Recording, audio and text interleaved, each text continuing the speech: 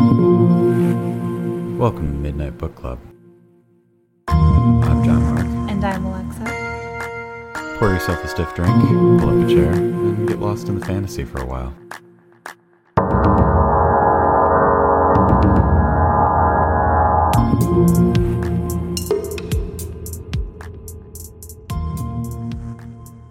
Welcome to Midnight Book Club, the Witcher episode summaries. The Witcher-innings. The Witcher-innings, the more Witcher-y Witcher?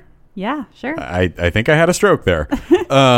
This is episode 4 of season 2 of The Witcher on Netflix. I am John Mark. And I'm Alexa. And we are Witcher self-described superfans. I don't necessarily love that term, but it does describe us, honestly. Embrace it. At this point, I just feel like a guy who likes The Witcher sometimes. So you're a super fan. I don't think that qualifies me. You're a super fan. I mean, you're definitely a super fan. I do help run a podcast dedicated thus far entirely to The Witcher. So, I mean, yeah, I kind of guess I am. I guess that does elevate above regular fan.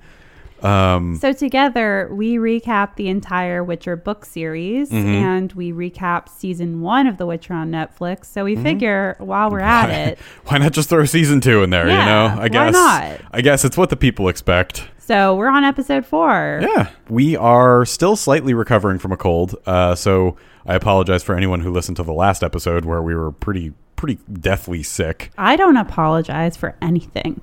Okay. I mean, I think we had to cut out probably close to 150 some odd coughs they're mostly your coughs. I wasn't saying that they weren't my coughs. I'm just saying that I think they were in there and they had to get edited out. So, well, they didn't hear them. Yeah. I mean, I'm just trying to, show how the sausage is made just a little bit. Yeah, give you a glimpse of just how ugly it really is. We are so dedicated to this content that we are willing to bring it to you if we are sick or dead. And don't think about it too much. Yep. Alexa has been known to bring out, the Ouija board or hold a seance or something to get me back in here hosting. I've been clinically dead for 1.5 years now, just waiting for everybody else to figure it out, I guess. It's a real Tyler Durden. Actually lives in his body. It's super weird. Yeah, There's like a weird timeshare situation. Lots of They told me it was a good deal. They told me it would be a good deal, and I'd be able to use it at least 3 weeks out of the year. That's how you come to share a body with a supervillain. Yeah. Oh, sorry. Yeah. Is that a spoiler? I mean, it's a spoiler for anyone who hasn't listened to our main primary storyline, but hey, everybody, Vilgefortz is a villain. Oh, I didn't even think about the fact that it might be a spoiler for the TV show. Okay, so yeah, spoiler alert, I guess, Alexa. Wow. Can't you just tell though? I mean, they're not. No, you can't. Not in the TV show. Okay. Sure. Mostly because the storyline is kind of weak, but sure, okay, but just from his name alone, I mean, Vilgefortz, a villain. That's true. I mean, so obvious. Always pay attention to your Latin roots. The Latin roots are definitely there. I think Anse was like, I have a villain. I need to name. I need a name. Villain. Vilgefortz? Vilgefortz, yeah. Yes. Oh, now that's a little too on the nose. Let's shorten it to Vil. Nope, don't like that. Vilgefortz. There we go. There it is. There's the one. Okay, done. Now I've got my villain. Yep, now we got our villain. So we are off to the races. Yep. So last week we recapped episode 3, which was the episode where we had that Eskel flashback, and we talked about how there was initially going to be more Eskel flashbacks. So this week we read something where the creator of the show, Lauren Hissrich. Sorry if I mispronounced it. I don't know how you pronounce it, but anyways. Apparently the fandom has been a little upset about Eskel dying. Deservedly I can't imagine so. Why?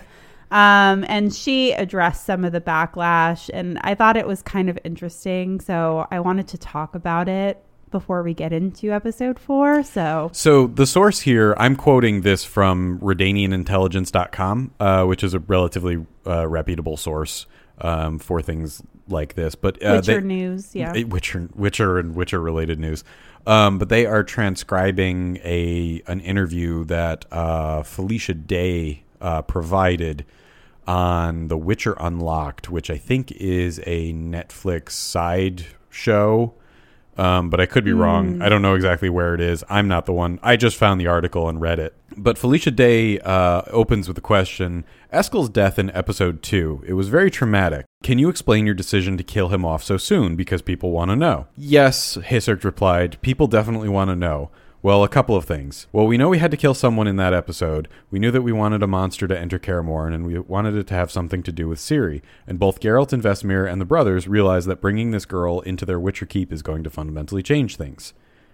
Our audience is going to meet Cohen and Lambert and Eskel, and Jon, and who's going to die. And in all honesty, the very first version of the script that we wrote, there was a brand new Witcher that we'd never met before, we'd never heard of, and all of a sudden we were like, oh, our audience is going to meet Cohen and Lambert and Eskel. And Jon. Who's going to die? Jon is going to die. So we thought about it really hard, and I know there are fans who love Eskel and who feel like, why would we do that? But honestly, his death is what changes everything for Geralt. And I think it propels Geralt's need to figure out what's going on with Ciri and do it fast. Because he knows that he's going to risk losing her and his brothers if he doesn't. And we really just wanted to motivate that character journey for him. Okay. A couple of thoughts right off the bat. Did someone need to die in episode 2? Not necessarily. Not necessarily, but it doesn't hurt. It creates conflict. Say we did need someone to die. Yeah. This is assuming that people who are watching the TV show have consumed all the media around Correct. Witcher. So assuming that they've met Eskel either through playing The Witcher 3 or, he's in The Witcher 1 and Witcher 2 as well, but I haven't played that, so I'm not as familiar with it. Or have read the books, or maybe both. So to people who are just watching the TV show, they have just met Eskel for the first time. Yes.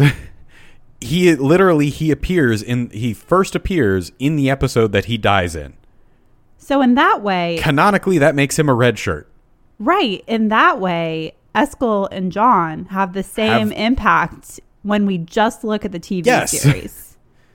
So I personally don't think there's much of a case for it having to be specifically Eskel. Plus, I don't actually think she made a good case for why that motivates Geralt moving forward. We only see Eskel in one flashback. We definitely see that, Geralt regrets it. We see him, his dead Escalesci corpse a couple more times. But I would argue it actually is more of a, catalyst for Vesemir's arc than for Geralt. Yeah, yep. So I'm kind of like, how does that motivate Geralt to do anything? Why Geralt is motivated to do things for Ciri is because he wants to do right by Ciri. Why does he need a death to help him do that? Yep. Okay, so I'm going to bring up here a little bit of a relatively well-known trope. I think I've talked about it a little bit before on the podcast. The term is women in refrigerators. And the reason it's called women in refrigerators is it goes back to an old Green Lantern comic where they introduce Green Lantern's wife in one comic, and then 2 issues later, a supervillain murders her and shoves her in a refrigerator. It specifically generally often happens to female characters, but more and more often, yay progress in society, we're seeing it more and more often, not necessarily specific to female characters. They refrigerated Eskel here. Yes. When you kill off a character that you've only kind of just introduced for the specific purpose of motivating the main character, that's refrigerating them or refrigeratoring them. That is probably the biggest sin in this entire season. Because they do it not just to Eskel. It's not great writing. You need to have characters have motivations internal to themselves, or at least transparent enough that they seem to be internal to themselves. Just killing off another character to motivate them forward is kind of lazy. Sure, there's other things you can do with it, and like you said, it actually does work. Thinking on it now, you brought up a very good point. It actually works very well for motivating Vesemir's story arc. Because he's always viewed all of these other Witchers as father or as son type figures. He viewed them as his kids. losing a child would be a very heavily motivating factor. And it kind of motivates him to like want to keep the lineage of Witchers going. Mm-hmm. And then that kind of brings out some other story plots that were generated for the TV show that we'll talk about when they come up. But looking back on it now, it absolutely does do a good job of motivating that. Once again, and it comes back to it, you've had the same amount of character development. The audience has had the same amount of exposure to Eskel as they would have had John the Witcher, John/Bill. I kept calling him Bill. Bill the Witcher. I like Bill the Witcher more. The audience has had the same amount of screen time, the same amount of bonding with them. Just kill off Bill the Witcher. Anybody who's familiar with the games, anybody who's familiar with the books, anybody who's familiar with anything else is going to recognize, oh, okay, that guy's probably going to die. It's going to be a Sean Bean type moment, like, oh, he's a walking spoiler. We know that this guy's probably going to die. That's fine. It's not going to upset the fan base. It's a little bit lazy-ish writing, but it's also not always lazy. Like, you can do it an episode or two later. Yes. Like, I also think given, and I'm not going to give any spoilers for how this all ends in case you don't want to go that far or you haven't gotten that far yet, but there is, I think, a better storyline that they could have done that would go across the season. Like, I feel like if they had built up a character across an entire season and had a character die after initially not liking the character and not caring about the character of Ciri, that would have actually been a more significant death because we might have had more time to get to know this person. As it was, Eskel didn't have as much impact as he could have had with more screen time. I just don't think there needed to be a death. And if there did, why pick him? I don't get it. Yeah. Yep. I also think that this is a crutch that they lean on a lot this season. Just killing people off. Yep. Like I said. For no other reason that they just need plot progression. Yep. And I think that might be a symptom of not having a lot of episodes to work with. I don't know if you felt this way, but I felt like, especially with this episode in comparison to like the first three, I felt like we were moving so quickly. This definitely should have been stretched out into at least 2 episodes. Like, I felt like we were watching what happened in the book on like, we were just pressing like fast forward. Yep. I just was like, okay, we got to get to these points and then we got to move on. Which is a pretty common occurrence for movie/TV adaptations of literary material. It always does feel a lot faster. I remember the first time I rewatched the Harry Potter movies after I read the books, and I was like, oh my God, everything's happening so fast. And then I kind of realized, oh yeah, because you're condensing, 600 pages into, an hour and a half. So like, yeah, things are going to move faster and they need to progress faster, but leaning on the death of a character doesn't necessarily help with that. I mean, it technically does because it moves the plot forward, but you can only do it maybe once. And then it just kind of seems hacky and lazy. Yeah, and there are characters that are like kind of significant characters in the book that they kill off later in the season. Yeah. That we see for maybe a scene. And it's like, why are we including that? So like, and here's the other thing too, is that like okay, so as much as we love Eskel, he really was not super important to the plot. No. The greater overarching plot, he was not essential to. He's a favorite character of ours, of course, so we'd hate to see him not show up. But like, why even introduce him if you're just going to kill him off? And they do that to a couple other characters as well, that like, we introduce them, they're seen, and it seems like the only reason that we are given their name is literally just to not piss off the fans. Yeah, or like, and it might even be like a statement, and maybe this is actually going a little too far, but I feel like it's a little bit of a statement, like, to fans, like, this belongs to us, and we are going to do what we want with it, which is fine, but also you have to realize that the fans are kind of the reason that you even exist at all. Yeah. So I'm not saying you have to like kowtow to the fans. Like, that's not what I'm saying. But it does sort of feel like a big fuck you sometimes. Like some of the choices do feel that way. It's very hard not to feel that way. With any fan base, you're going to piss off some amount of it. With any property that you're converting into a different medium, some of the fans are going to be pissed off about something. I'm sure some of the video game fans were kind of pissed off for whatever reason about something else that, wasn't included or correctly, et cetera, et cetera. You can't please 100% of the people all the time, but like, you can try to get most of them. Like, and I understand that it's a hard line to walk between pandering to your fans and, just doing straight up lip service to the fan base, because that doesn't work as well either. And there's plenty of movies that do that, and it's terrible. But you can still keep the spiritual feel of the series, and you can keep a lot of the really like loved plot lines intact while still while still kind of telling like a different story.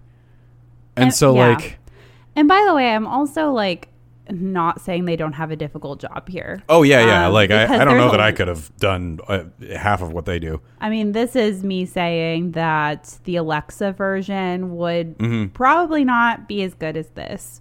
But I think that there are certain storylines you're just like, like I would have gone a different direction. This absolutely could have been handled differently. Yes. I probably couldn't handle the whole story here and the whole transition, but I do feel like in this particular part, I think I could have done it a little better. But that's, just me being an asshole. So, well, we do have a lot of thoughts on this. Yes. I really do want to hear what you think, as the fans. What do you think about Eskel? What do you think about season 2? I've heard from some of you on this, and I really love hearing your point of view. Yeah, absolutely. We've been getting a lot of activity on season 2, and I'm really, really happy about it. People have a lot of hot takes. Have a lot of hot takes, and I love it. Like, I really do. Even if I don't agree with it, I love hearing it.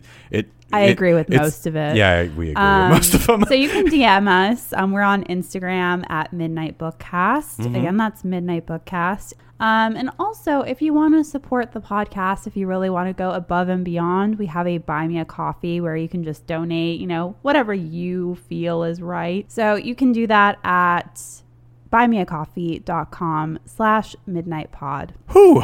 Okay, so now that everyone is covered with absolutely blistering hot tea, is it safe? Are we safe to lower the rant shields? I think we can lower the rant shields a little bit. Yes, we can. And I think we can probably transition on to our long and skinny. Is it time to move into the long and the skinny? Yeah. Okay. Yes. So again, we are recapping episode 4 of The Witcher on Netflix called Redanian Intelligence. Oh, hey, timely that I found that website. So we see a mountain pass, and we hear a voiceover from Geralt. The trail will test you, force you to move beyond the pain, the fear, the failure, until you become one with the killer itself. Henry Cavill doing some really good voice work there. Yeah. Remember, hesitation will draw danger to you like fire, but trust the path you choose. It will protect you if you listen. You should always listen. Throughout this, we see Geralt, climbing up a mountain. We see Ciri climbing up a mountain, Geralt running through the woods, Ciri running through the woods. And we hear like this creature noise in the background, and Ciri hides behind a tree. And then we see her fall down a hill, and we hear more animal noises as Ciri bleeds onto the ground. And then we hear a voice that's a different voice, but maybe a little familiar to us. Someone says, "Don't be scared. I'm not going to hurt you." And we see Triss Merigold. And then she realizes and says, "Oh, you're a girl." Ciri asks, "Who are you?" And Triss says, "I'm going to Kaer Morhen. How about you?" Ciri is like, "I've heard this speech before. Don't accept candy from strangers. Never get taken to the secondary location." So she hesitates for a minute and kind of starts backing off. And Triss is like, "I understand you being cautious, but be reasonable. How else would I know the way?" Triss, you're sounding a little stranger danger here. Stranger danger. Stranger danger. So Triss goes up to Ciri and she chants a spell, and her wound heals up. And Ciri's like, "Oh, that's kind of cool." I guess you're okay. I should follow you. And she says, your heart beat faster. I heard it. And Triss hands some snow-covered flowers to Ciri, says it's nice to meet you. And then Ciri says, you're a sorceress, like Yennefer. But before Triss can respond, we see Geralt approach, and he says, Triss. We see that he's holding a goat. And Ciri says to Triss, oh, so you're also a friend of Geralt's. You must be quite charitable. I thought the delivery on this was really good. Yeah. That's a hell of a dig. I don't think I caught that. Really good. Yeah. So Geralt says to Triss, it's good to see you again. We can tell right away there's something between these two. We saw a little bit of their relationship develop last season, so we can tell that Geralt is actually happy to see her, and Triss is very much in the same boat. So we see them enter Kaer Morhen's Great Hall. Geralt tells the brothers, I brought dinner, meaning the goat. And Vesemir says warmly, more than that. And he greets Triss, and she greets him with a cheek kiss. And Lambert is like, oh, the women are doubling. Always there with a misogynist joke. And Vesemir says, oh, we could have used you here sooner, Triss. And Geralt says, hopefully we still can. Triss says she's going to retire to freshen up. She asks the brothers if they're going to do the same. And they're like, what? Like, we've never done that before. So as Triss exits, Ciri asks Geralt, how do you know each other? And Geralt doesn't immediately answer, which is something he won't do much this episode, actually. And then we see the outskirts, well, actually the inskirts. We see an overhead shot of Oxenfurt, which is a college town in Redania, if you don't know. And we hear a town crier who says, the end is nigh, the wild hunt walks among us, Nilfgaard is our punishment. We see elves in chains being led through the streets. A guard yells at an elf, and one elf is forced to pee himself. He calls everyone elf scum, calls the others pointies. So we're getting a really hearty dose of elf racism early. And I've said this before, but the elf racism, they really just like mashed the gas pedal on it on this one. It doesn't come through nearly as overt in the books, but. And then we hear the crier who's still going on about, the end is nigh. He says, watch for the signs, which you might recognize is from Ithleen's prophecy. And then on to my favorite storyline. Yennefer and Cahir are together. And Cahir says, the streets are too crowded. Wow, great observation, Cahir. Thank you, Captain Obvious. Yeah, I mean, he is... God. We're going to get into that. I'm going to try to get in. I'm going to try to get through this without... Try not to make the eye rolls too audible. A lot of commentary. So Cahir asks Yennefer, can't you portal us out? And Yennefer says she can't. Portals can be tracked. And Cahir's like, then explain why you're not dead weight. Yennefer says, you're not so useful yourself. Cahir says, I have a mission to complete. We need to get back to Cintra. Yennefer's like, oh yeah, I'm sure the guards would be so happy to see you. Cahir says, of course I'll be welcomed back with open arms. We'll make new memories. Yennefer says that, oh, haven't you heard? There's like a new order in Zintria under Fringilla's leadership. Isn't it crazy how quickly people forget about you when you're not there? We hear crows cawing and papers flutter in bad CGI. I don't think they had a lot of budget for this. It's like the owls dropping off the acceptance letter to Hogwarts, but way worse. And we see the wanted posters of both Yennefer and Cahir. I actually like the design of these pretty... Yeah, I actually really loved the design on the wanted posters. They were really cool looking. They were really cool. And then we see people start to recognize them, and Cahir says, we're not safe here. And Yennefer Thank you again. Just really, really driving home the usefulness of you here, Cahir. Nothing gets past Cahir. Yennefer says, okay, Cintra it is. And then we see a kingdom on top of a hill. An owl flutters in, And we see from the owl's point of view as two advisors approach King Vizimir. We met him last episode. He's the king of Redania. So both of the advisors are warning him of assassins. And the female advisor is killed violently right in front of him with a knife right to the throat. And then Dijkstra is acknowledged by Vizimir. Dijkstra is a very notable book character. We know him as the chief intelligence guy for Redania. So then we see the other advisor guy, the male advisor, who's shaking in his boots, and Dijkstra just calmly hands him a glass of wine that is clearly poisoned. And he has to drink it, so he drinks it, and he keels over dead. Dijkstra tells Vizimir that he had to be sure. I guess by this he means he had to be sure they were dead. Vizimir says he can't believe it. He's known the male advisor since he was 12. Dijkstra says, yeah, they were traitors, but they still had a point. The North has founded an alliance based on hatred of elves. We shouldn't give a shit, though. What'll happen once the elves are killed? Nilfgaard is taking the crown jewel of the North, meaning Cintra, and we'll have hungry mouths to feed. Vizimir's like, sorry, what's the point? And Dijkstra says, Cintra is the point. We wouldn't have taken it from Calanthe, but now we may have a shot. Vizimir is like, oh, I catch your drift. Power.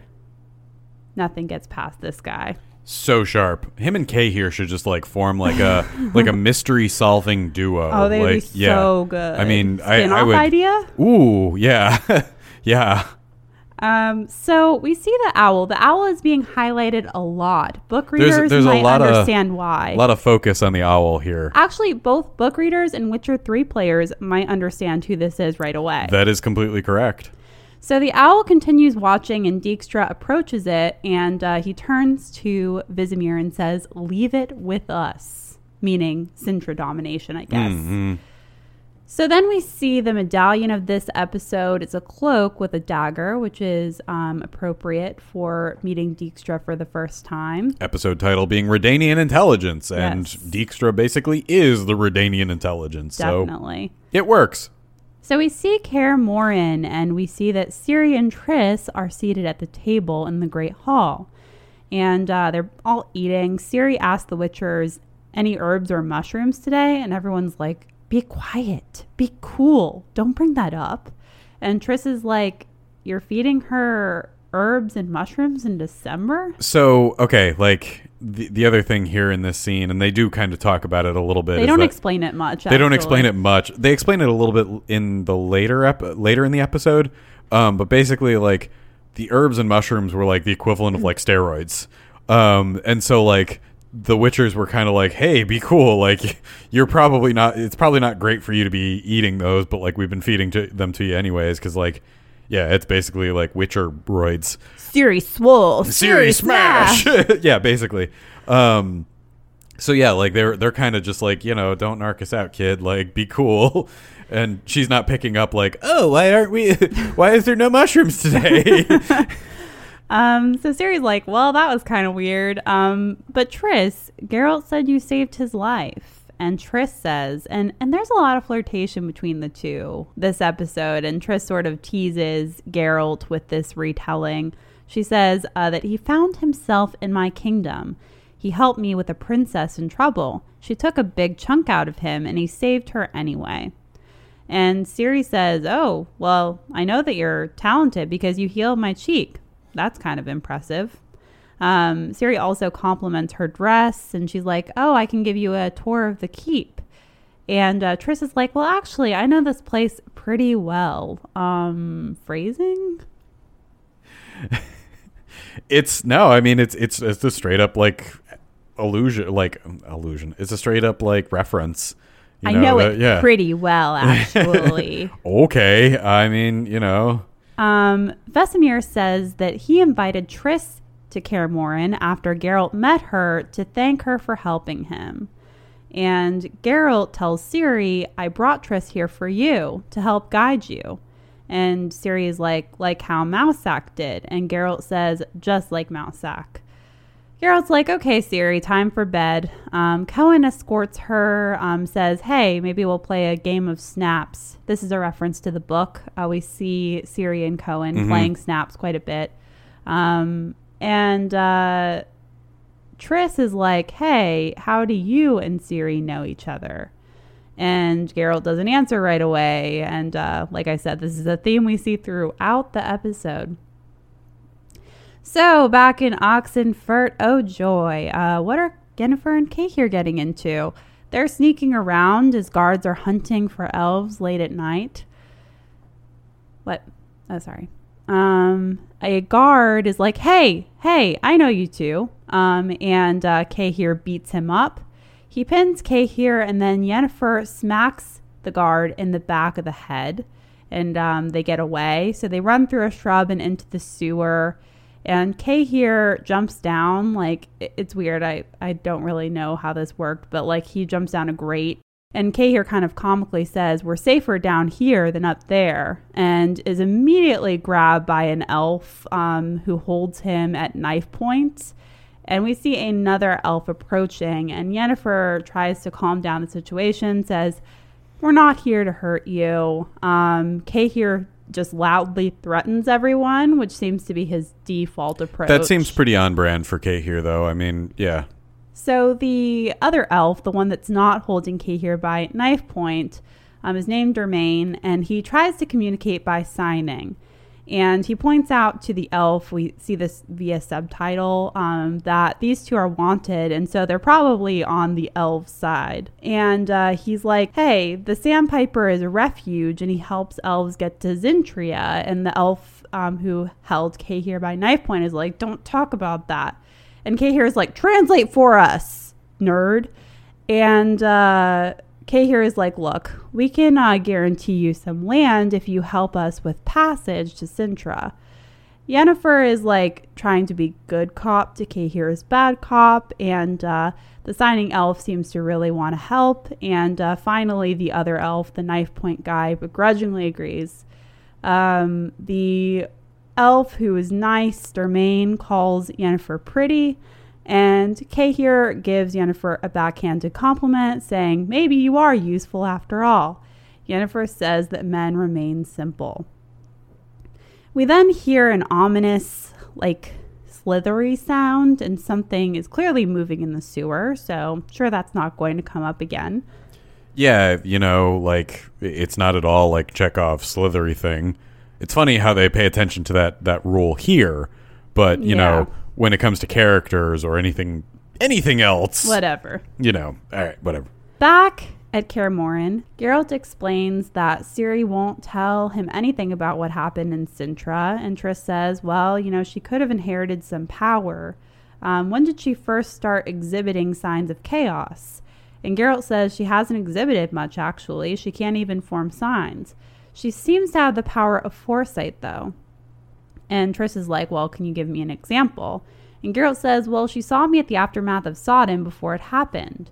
Triss kind of winces, says no one should have to look at that carnage. Geralt has a 1,000-yard stare, and he explains that Ciri then found a pull that led them to the Leshy that killed Eskel. He takes Triss to the lab and shows her the head of the beast that was after Ciri. This is like the centipede goat thing. And Geralt says that both the Leshy and this creature tried to kill Ciri. He asks Triss, could a mage have made this? And Triss says, yeah, they could, but making monsters is outlawed now for mages. And Geralt's like, oh, yeah, and mages never do anything illegal. Yeah, they never do anything illegal. And once you make something illegal, no one ever does it. So then Triss does something that I think is just like kind of hand waving a bit. Like she takes a chunk off of the monster head and puts it in a vial. And she says that she can do this procedure that will show them if there's any like involvement from a like it was alchemical mutagenic substances. So basically this will tell them if there's any involvement if a mage used a traditional mutagen to create it. Right. And like Triss is like, why would a mage even want to create this? And Geralt says, I don't know, but something dark lies ahead for Ciri. I can feel it. That's why I'm training here. After all, I won't be here forever to protect her. So they leave the room and Triss apologizes like, hey, I'm really sorry about what happened to Eskel. And Geralt's like, yeah, I'm sorry about what happened at Sodden. And Triss, says, every night before bed, I say the names of the fallen before bed. And she starts saying the names of the fallen.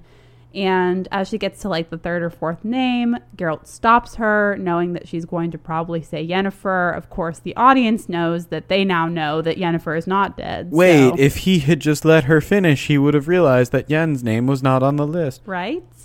So Triss is like, if it's up to me, everyone should be remembered. They can live on that way, or something more.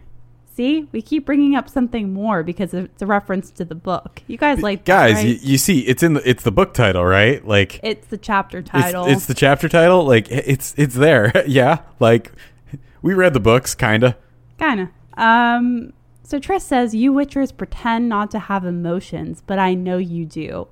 And she's like, "I know you feel love and hatred, fear, pain, regret, joy, and sadness." And she takes his hands and she's like, "Please, just stay with me tonight." And Geralt's like, "Triss." And Triss says, "Let's not be alone." And Geralt's like, "I have to do anything else, really. I just really don't want to do that." And Triss just watches as he walks away. Then we're back in the sewer. And Kay here asks what this sewer is. I'm pretty sure that it's a sewer, Kay here.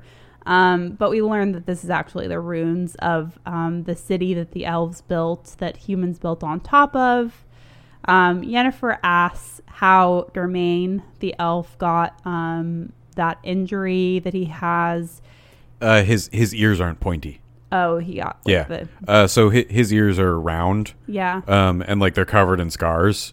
If you look really close at him, kind of thing. And so Yennefer was asking, "Hey, what's up with your ears?" Because which is a valid question. That's a valid question. That's a pretty big point of pride for a lot of elves. So what? So knifey elf. That's probably somewhat of a slur. I think knife point elf. You meant the elf that was holding them at knife point. But also I realized that I have no idea what his name is. I think it's the same guy that peed himself earlier.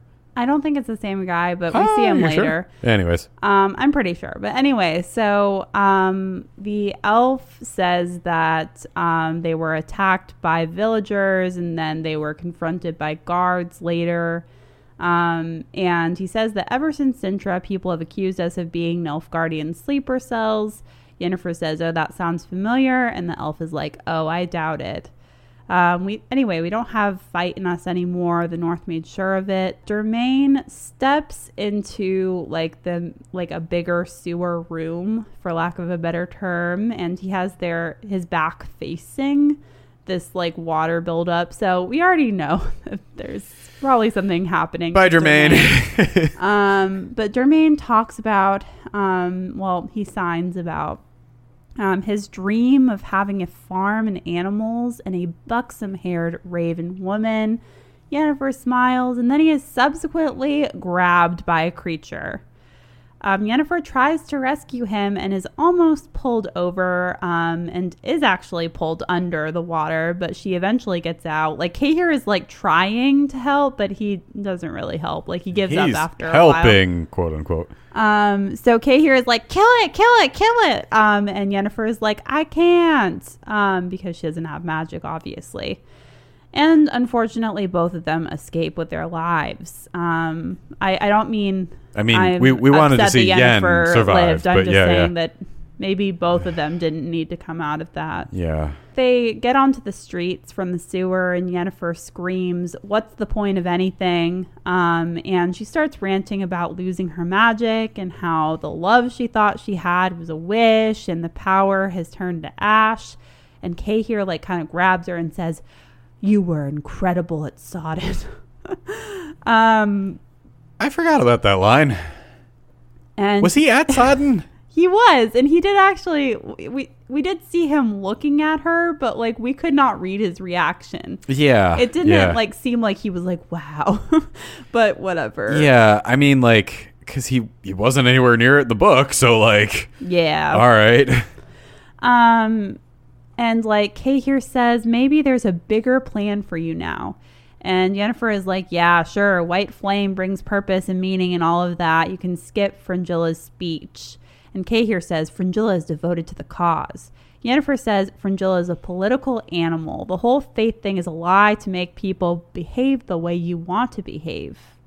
Cahir says, well, okay, it didn't work at Sodden, but what if it did? We serve him because he served us first. No. I wanna correct you on that line just a little bit because it makes even less sense. Okay, maybe I was trying to.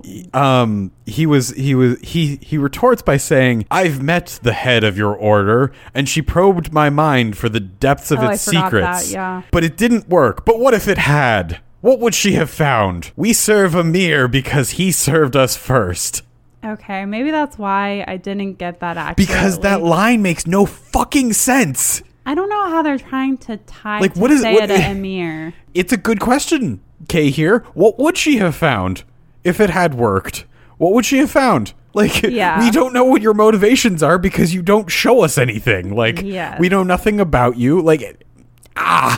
Okay, so we serve him because he served us first. Everyone answers to somebody, even you. Anyway, Yennefer spots the elf. This was the knife point elf that abandoned Dermain in the sewer. And she confronts him as they go into this, what looks like the back room of an inn. And he said, I had no other options. And we hear someone performing above in the tavern. And we're like, I know that lute. And the elves say that it's the sandpiper. And Yennefer's face brightens as she realizes it indeed is Jaskier. And we see the view from above where Jaskier is performing a new song called Burn, which is clearly a breakup song about Geralt. He clearly says, burn, butcher, burn. And he seems very emotionally involved in the song, so we know this is something he's really feeling. So somewhere else, Dijkstra is getting really drunk. And we're seeing him ranting about the white flame. And we're seeing this from the owl's perspective, by the way. He says that holy men are depraved. Emhyr has got to have some vices. But that's the problem. No one knows his proclivities. What he is, what he wants. He must want something. He must like women, men. Nothing makes any sense, which is basically this entire episode. Thank you, Dijkstra, for giving a voice to our feelings. So Dijkstra comes to the conclusion, we need to find an informant inside the city walls, meaning Cintra. But we don't have any options. And the owl just blankly stares on. So we hear Dijkstra say, an elf in Cintra is the key, but it has to be the right elf. Someone malleable and trustworthy in all the right ways. And we see Dara, who is pulled out of prison. This is Ciri's old companion. So I guess that's what became of him. So back at Kaer Morhen, Ciri walks down to breakfast and we see she's really put a lot of effort into her appearance. She has a nicer outfit and she's done her hair and has put a flower in her hair. Triss compliments her and Ciri asks, okay, when can we get started on our training? And Triss says that they can start today. And Ciri gets up as the other Witchers enter, and Lambert makes fun of her. Oh, is that a flower in your hair? And Ciri immediately just gets flustered and walks out. And Geralt walks in what just happened? What happened? Why is she upset? And Triss scolds them for mocking Ciri and says, you dress her in rags, keep her bruised. She doesn't even have soap or cloth for her time of the month. You say you're mutants, and the truth is you just choose to be ignorant. And Cohen goes after Ciri while Geralt remains deep in thought. In the lab, Triss and Ciri look at the spinny thing that is the... So that is an actual piece of medical equipment. Yes. It's a centrifuge. Okay. And you use it for separating fluids of different density. Okay. Usually they use it for blood samples. You put a blood sample in one end, and when it spins, it separates all the blood cells out from the plasma, which is a good way to separate the blood from the plasma. Duh. Yeah, definitely. I don't know what else you'd be doing with it. So it is an actual, the old ones back in the 1800s, you had to crank by hand. So they have a little, and that's actually what it looks like. They have these really cool hinges that swing up I'm fairly certain they modeled it specifically after like old timey like centrifuges. Sorry, it was a cool prop that I kind of nerded out about a little bit, being in something like that. Yeah, so this is what they're using to kind of separate the component out that would tell them if this is a mage creation or not. So Geralt brings food to Ciri and he tells Ciri, hey, you know, everyone felt bad that you didn't finish your breakfast. They say sorry. Ciri says to Geralt, you know, my grandma wore dresses and won battles. You can do both. And Geralt says, yeah, I know. I'm still terrified of her. Yeah, I know. Your grandmother was a terrifying woman. Triss takes the concoction out and she says, there's something weird in here. And it's just like kind of black ash. And Geralt takes out a Leshy sample and he scrapes it. And we find out that they both have stalactite. It's a made-up compound. Yes. She said that it would glow if it had the presence of mutagenic alchemy. It didn't glow. But stalactite was what they found in it, which Geralt then pieces together saying like, oh yeah, it's what the obelisks are made out of. Okay, yeah. Sorry, go ahead. So Geralt says that clearly they came from the same place, and Triss says, the monolith? That doesn't make any sense. And Geralt asks Ciri, what do you know about this? And Ciri's like, well, okay. When Nilfgaard attacked, I kind of destroyed one. And Geralt is like, what? Okay, so this was kind of important, and this is not in the books in any way. But like they make a big point about the monoliths. I called it an obelisk earlier. The monolith looks like an obelisk. I mean, it is by definition. They make a big deal about the monoliths being borderline indestructible. So like it's a big deal for Ciri to be like, oh yeah, by the way, I just destroyed one. It'd be the equivalent of saying like, I destroyed a Golden Gate Bridge while I was like while Sintra was being attacked. Or if you want to go one for one, it's like destroying the Washington Monument. Yeah, like it's very noticeable, and like you destroyed it by screaming at it. Yes. Yeah. How do you destroy your monoliths? Yes. It's very weird. Yeah. So, Ciri sees a vision. She sees a desert, and we hear a voice. Your chaos belongs to us. Join the procession. Only death from here. And then we see Triss and Geralt trying to rouse her from where she has been placed in her bed. Geralt says, you're brave, but let us help. So Ciri continues her story and says that when the Black Knight captured her, she screamed, and that's how the monolith cracked. Triss asks how that could possibly happen, and Geralt says, well, I need to see it for myself, meaning the monolith. And Ciri says, hey, maybe these monsters are my fault. And Geralt says, don't worry, I'll fix it. Back in Oxenfurt in the tavern in the morning, Jaskier is still there. We see some drunk patrons. And Yennefer approaches, and Jaskier is startled and says, what fresh hell did you just crawl out of? And Yennefer just goes up to him and hugs him as he insults her. And she says, I miss when a twit was my biggest problem. And Jaskier says, okay, if we're going to have this conversation, I need a drink. And so they sit down as Jaskier rummages up some wine. And Yennefer says, I heard your song. Geralt must have made you really mad. And Jaskier is like, that song could have been about anyone. Okay, yeah, it is about him.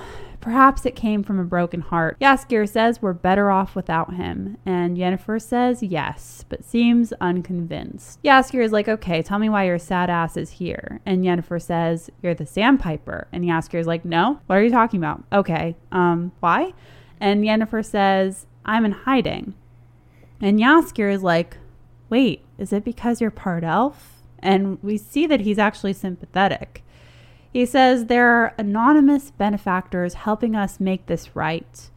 And Yennefer asks, why? What's in it for you? And Jaskier says, I was at the Black Oak when it was raided. Everyone was welcomed. They come for the elves, they'll come for the dwarves, and then they'll come for everyone who is other. So this right here, I'm interjecting a little bit here not part of the analysis portion.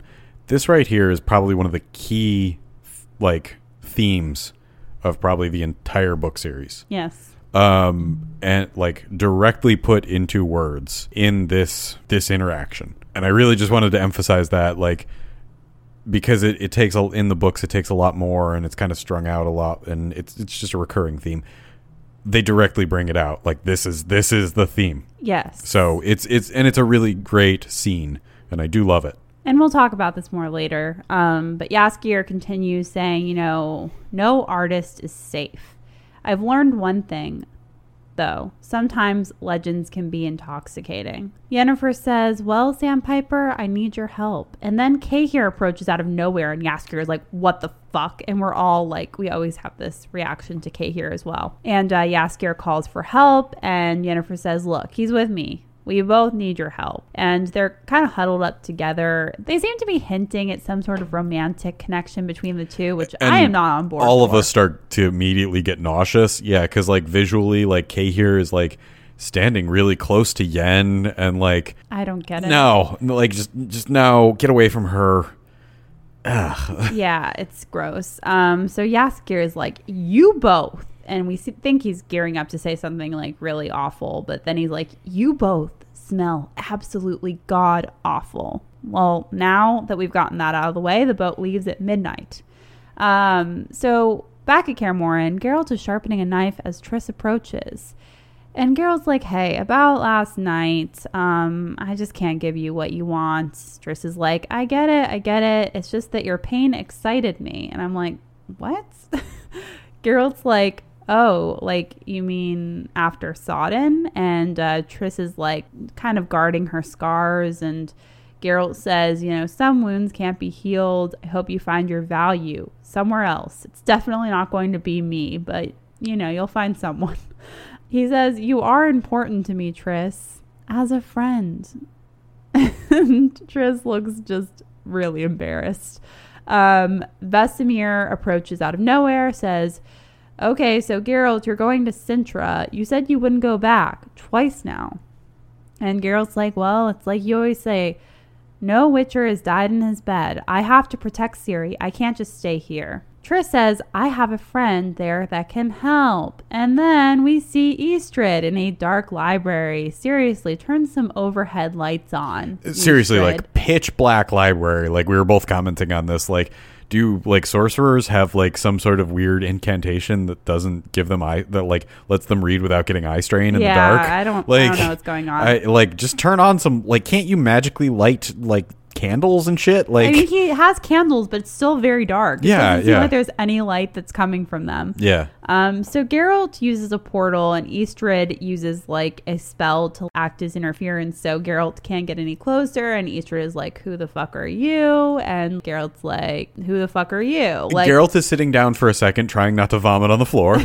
I love that little bit. Yes. We cut to Oxenfurt, where Jaskier is attempting to smuggle Yennefer and Cahir to the boat. Jaskier says, I'm going to do what I do best. And Cahir asks, which is? And Jaskier's like, oh, I never know. That's why I'm so good at it. And we see him go up, kind of just past the guard, up to the boat.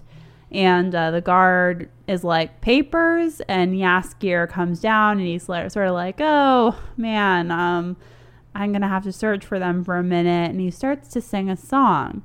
And the guard is like, oh, you're Jaskier. Don't worry about the papers. And he's like, oh, great. I'm going to go then. So he gets like halfway up to the boat again.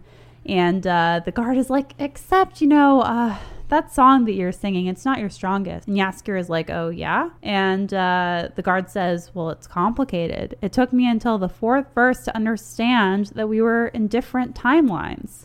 Magical Kiss was a little cheap. I spotted the dragon reveal a mile away. And the Loot Warrior ending up with the warrior ladies is a little, well, false. And Jaskier starts getting really annoyed. And he like tries to brush it off, but we know that he's going to say something. And he's like, well, why don't you write a song? Oh, wait, you can't. And Cahir says to Yennefer, they're both in the shadows, we need to intervene. He says he'll distract while Yennefer will lead everyone else onto the boat. Yennefer says, no way, I'm not going to Cintra without you. My head will roll. Jaskier is now being held up by the collar by the guard, and the elf from the sewer says, fuck the North. And the guard is like, what did you say? And then this elf is beat up mercilessly, and we're like, we get it. There's elf racism. They hate elves. Okay, cool. This certainly is a Blood of Elves. It certainly is, but that wasn't the reason it was titled that. But anyways. Anyway, so we see the same cave at Kaer Morhen again. This is the one that looks like the wolf skull. And we see that Vesemir is walking through, and that the bones of Eskel are the only thing that remains.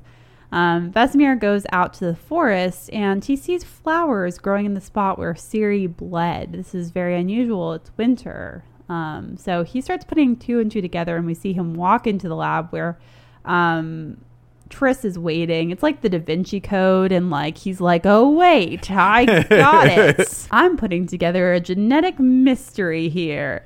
So Vesemir says to Triss, hey, like, I heard you're really good with plants. What is this? And Triss? Oh, they're African violets. You can get them for $4 at Lowe's. I mean, it's Fainawed.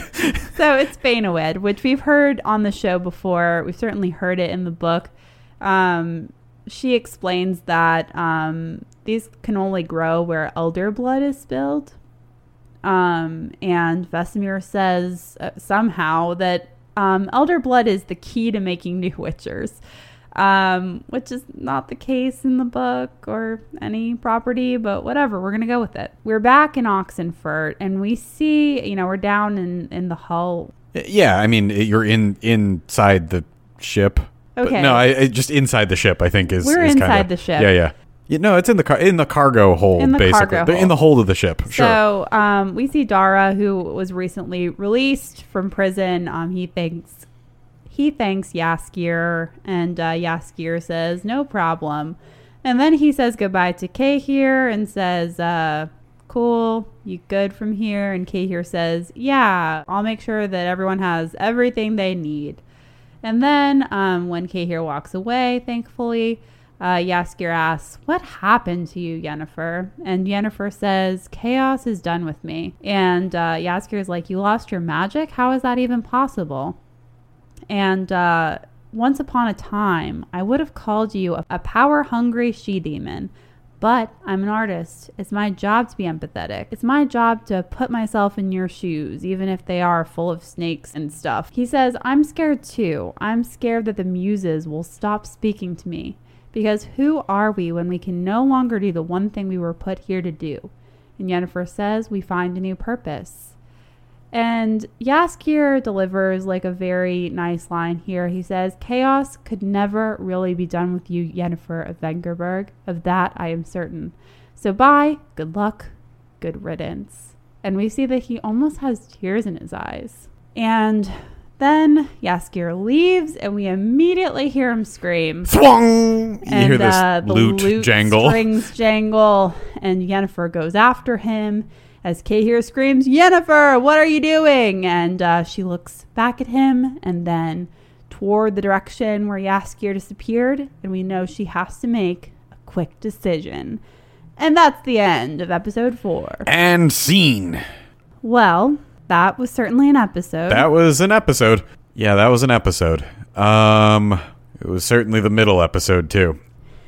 Yeah. So this wasn't our favorite episode. No, it's kind of a weak episode. There's not really any plot. There's not really anything that goes anywhere. It's kind of a lot of setting up. A lot of setting up. A lot of setting up. A lot of setting up. The Cahir Yennefer storyline just continues to be my least favorite of this whole episode, and that's saying something because there's the elf storyline as well.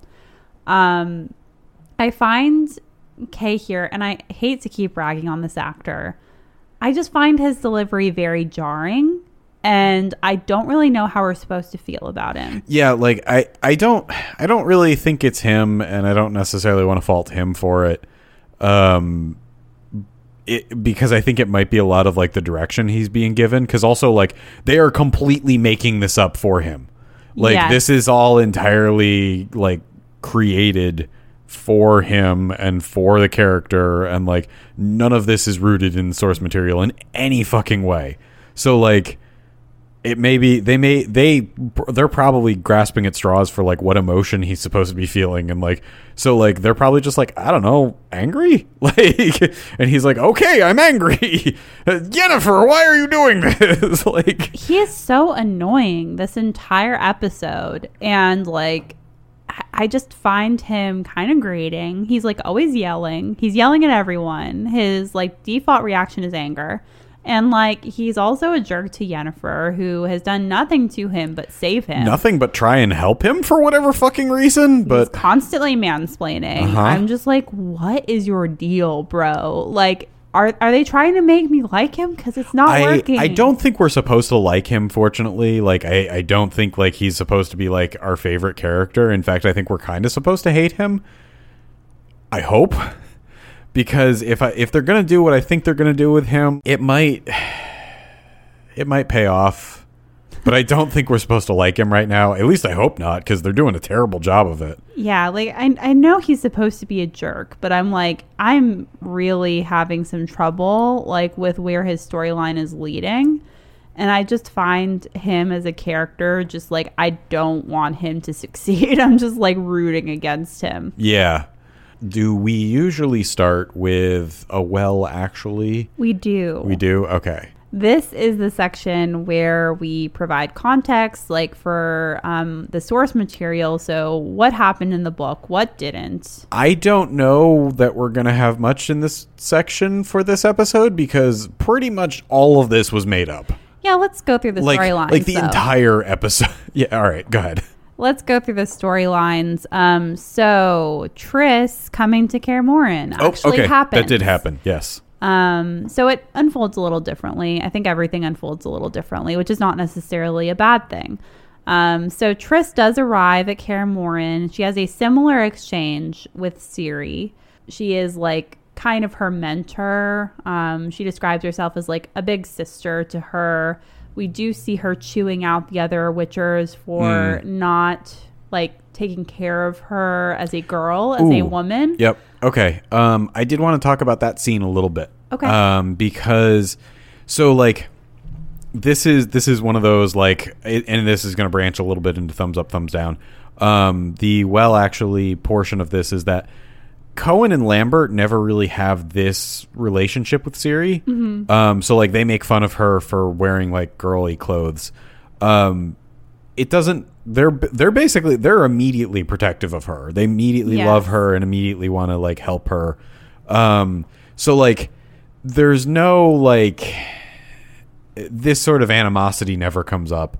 But I actually had to give it a little bit to the TV series, because that is probably a little bit more realistic as to how that would play out. So you're talking about when Lambert and Cohen were making fun of Ciri. Yeah, please tell me you lost a bet. And is that an actual flower in your hair? Yeah. Yeah, like that actually probably is how that would play out. You know, anybody that's like spent some time in a locker room would probably know, like, yeah, like somebody like that it's not necessarily, you know, as you get older, maybe learning it's not always necessarily malicious. It's maybe necessarily like friendly banter. But like that is entirely how that would play out. And a 12-year-old girl would probably just deeply internalize it and then just go cry about it for the next 8 years.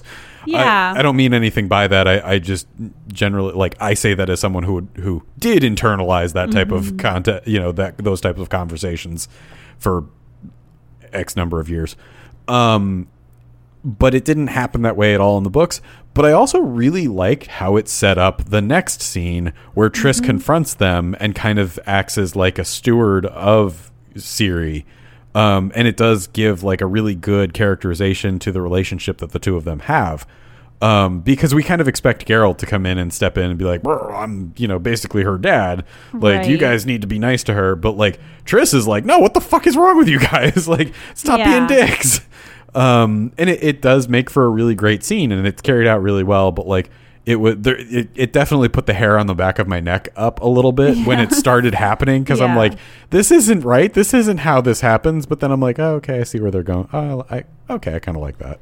Yeah. So in the book, there's a similar exchange where Ciri gets her period, and like Triss realizes that she, hasn't been given like proper clothes and hasn't been prepared for, puberty basically. And so she comes down and she sort of delivers this speech to the Witchers, like, hey, just letting you know I'm not training today. Like, it's my time of the month. And like all of the Witchers are like, okay. kind of like, oh, like we see she's a girl and we need to treat her like a girl. And actually Eskel gets down on his knees and like begs Triss for forgiveness. Yeah. He's like, please help us. We are dumb men. And it actually is very sweet. So in the book, it's like, as John Mark mentioned, it's a little more like, oh, these are 5 stupid dads who just don't know how to raise a girl. 3 men and a baby. Yeah. It's a sitcom from the 70s. Yes. And it is 100% that energy of just like, we don't know what to do with girls. But like they have that like sort of protective dad energy immediately. But like, oh, it is another girl. She knows how to talk to girl. Like we put girl and girl together. They talk girl. You know what I mean? Like, so it has a very different energy in the book. Vibe. Yeah. But I agree with you that generally this change works. Yeah. Also, there is no storyline with the monster, so Triss helping out with that doesn't happen in the book. And in addition, the Fainawed storyline with Vesemir doesn't happen. We do learn that Fainawed is indeed something that only grows where elder blood falls, but it's really brought up around Lara Dorren instead of Ciri. So this is something that is added for actually the show. we never see them figure that out, but that is actually a pretty big reveal in that scene, in that like it's kind of like one of the big things that they piece together is that like, oh, Ciri has elder blood. Like, oh, that's kind of a big thing. We figured that out because there's flowers growing where she cut herself on the trail, right? Which is actually kind of a cool idea. Like I didn't hate that. Like I feel like it was a little bit early in the series to kind of learn that about her, but I mean, it's a TV series. We kind of do have to step on the gas a little bit on some things. I don't think it's necessarily a big spoiler or anything. Like, doesn't really spoil a huge twist. It's kind of a known story plot or known story point. So like, it works. It's fun, I guess. I don't know. Let's talk a little bit about Triss and Geralt. Okay. Yeah. So Triss and Geralt in the book, it does unfold sort of like this, except that they didn't meet in Temeria. So the thing that happened with their meeting in the first season is not how they met. Yeah, yep. We actually don't know how they met. We just know that they've met before. They have a romantic history together in the books. It's a little ambiguous. Yep. But basically what happens is that Triss sort of magically compels him to sleep with her, and as a result, Geralt feels kind of weird about it. And also because Triss is friends with Yennefer, it's like very kind of shameful for him, and he definitely is not interested in getting involved with her when she comes to Kaer Morhen. Yeah, yep. In the TV show, I think he's a little nicer to her. What happens in the book is that she like immediately tries to kiss him, like when she comes to Kaer Morhen, and he's like, nah. Like he like blocks her with his hand. Yeah, I think he shoves his hand in her face, if it I remember right. It is not nice. No. He is really cold, and she does like sort of do the whole thing where she's like, stay with me for the night, except Geralt does take her up on it, but only because she promises that nothing's going to happen. Yeah. And I don't think we ever find out if anything did happen or not, but I think the implication was nothing did happen. But so in the book, like, and I think they kind of are planning to do the same thing in the TV show, but Geralt is a simp for Yennefer only, and Triss is a simp for Geralt, and that is our like unresolved love triangle. Yeah, no, like Triss is absolutely like completely hung up on Geralt. Yes. And Geralt is completely, absolutely 100% hung up on Yennefer. And so it basically all comes down to when Yennefer wants Geralt back, basically, for a lot of the books. So strap in, I guess, a little bit for this plot line here. Yeah. So let's move on to the Oxenfurt storyline. Do we have to? Let's just tackle Dijkstra a little bit. Oh, okay. I think he's presented a little differently in the TV series. He's kind of like almost a bodyguard. But we do see his spy chops a little bit. We meet him in a different way. We don't see any of this, like, you know, him killing people. I don't think that's really Dijkstra's bag. Well, not directly like that. No, he'll arrange it for sure. Yeah. But it's not really his thing, like directly killing people. So, I mean, like, I've always viewed Dijkstra as basically like a fixer. You know what I mean? Like, right. He's just kind of like, there's no one specific thing that is his skill set. His skill set is kind of just whatever is needed. Yes. And in the dirtiest way possible. Like, he's I don't want to say Better Call Saul, because I haven't actually seen Breaking Bad, but like I said, he's kind of the guy that you call when you need. You know Olivia Pope from Scandal? No. If you've seen Scandal, there's Olivia Pope, who's like a fixer for politicians, like high level. This is sort of like the medieval version of that. Like Dijkstra does whatever you need. Yeah. To, you know, fix a situation. Yeah. Yep. And he works exclusively. He's very loyal. Like, he's dirty, but he's very loyal to Redania. Yeah. Almost to a fault.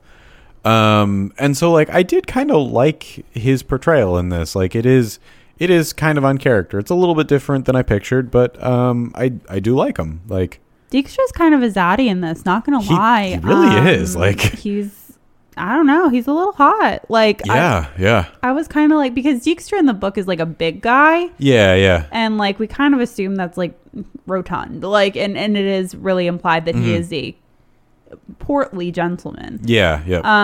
But I don't really have any issues with this portrayal. The owl being there is true to the book. They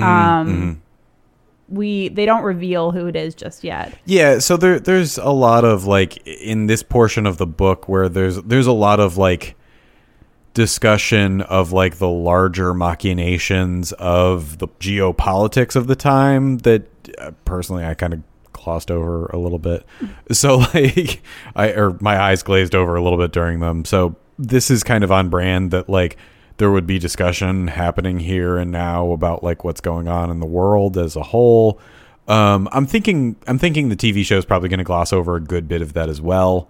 But, like, we're probably going to get the major wave points kind of thing. Like, so, like, this was pretty on brand to see Dijkstra, like, kind of doing stuff. Yeah, and the whole Sintra storyline, that is a big point of discussion, is really like who gets Sintra, who controls Sintra, but not really until the end of the book, and we don't really focus on it as a setting. Like, the TV series focuses a lot on it, which I think is because they want us to not lose sight of it, and it ties into series character. And it's weird because, like, thinking on it, like, that is actually a little bit of a shortcoming of the books, is that, like, Sintra falls, and then we come to our current time, and, like, everybody's like, oh, you know, Sintra, she's the princess of Sintra, but nobody ever goes there. Yeah. Like, nobody ever visits there. Like, it's not a set piece. No, we only see we really actually kind of forget about Sintra as a whole. Like, yeah, we see it, like, at the very end, but, like, we don't see it a lot. So they've definitely centered it more. Yeah, which I don't necessarily mind. But it is a little bit weird to see it as, like, a big set piece and, like, one of the a pivotal location. There's, like, sort of a gold rush for Sintra in the TV series. It seems like that's where we're going. That's what we're setting up, and that doesn't really exist in the book. Really, everyone's just wanting to get their hands on Ciri because Ciri means controlling Sintra. So yeah, that's, like, I'll give it, like, kind of rooted in the book, but not exactly. It unfolds kind of differently. Well, okay, so I guess that kind of makes a little bit more sense too, because, like, in the books, like there was only a few people that knew who she was and the fact that she was still alive. Right. So like they may be kind of playing on the idea that like not a ton of people are after Ciri just yet because they don't necessarily know. Not a lot of people yet know that she's A, still alive, or B, who she is. Right. So our favorite storyline, Yennefer and Kay here, it doesn't happen in the books. Once again, do we have to? So yeah, that's completely made up for the TV series. I don't know what they're doing with that. I don't know if we can like, yeah, and we'll talk about that in the next section. Dandelion and Yennefer meet up in the books. They don't meet up in Oxenfurt. They meet up. So it's actually referenced in the TV show that he played at like the Oak. So that is actually how the story begins in Blood of Elves. Like he's playing under the Oak, and then he retires to an inn.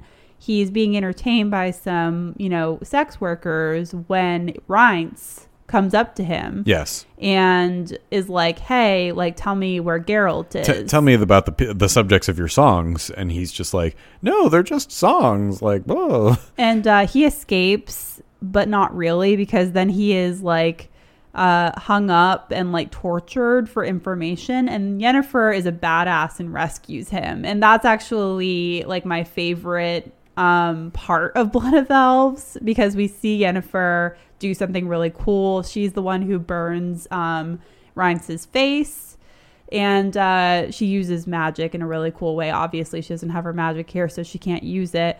So they do meet, and that's actually how she finds out what Geralt is up to. But they have made the choice in the TV series to estrange Geralt and Jaskier. So he doesn't know what's going on either, so he can't tell her. And obviously the Sandpiper thing and Jaskier being like sort of the person who's ferrying elves out of Oxenfurt to Sintra is something that's invented for the TV series as well. But the exchange and the meeting actually does happen in the books. So what does that leave us with for this episode? Dara? So Dara does not exist in the books. Yep. So yep. Also, let's see what else we got. I think that's about it. Like as far as our major storylines, not a lot is rooted in the book for this one. So thumbs up, thumbs down? Thumbs up, thumbs down? Oh, one more thing before we move on. Geralt and Istrid never meet. We actually don't see Istrid again after Shard of Ice. After Shard of Ice, nope, never. No, I'm fine with him sticking around, honestly. I've been liking his character a lot, but I don't know what they're going to do with him. Because, he just goes away. Never seen again, which is weird because Ansei is absolutely, like, obsessed to a fault with closing storylines. Geralt and Istrid do meet, but it's under very different circumstances, I should say. They do actually interact, but they're different. They're basically setting up for a duel. It's a Hamilton style, like, let's meet in New Jersey. We're gonna sort this out. Only one of us is walking away. Yes.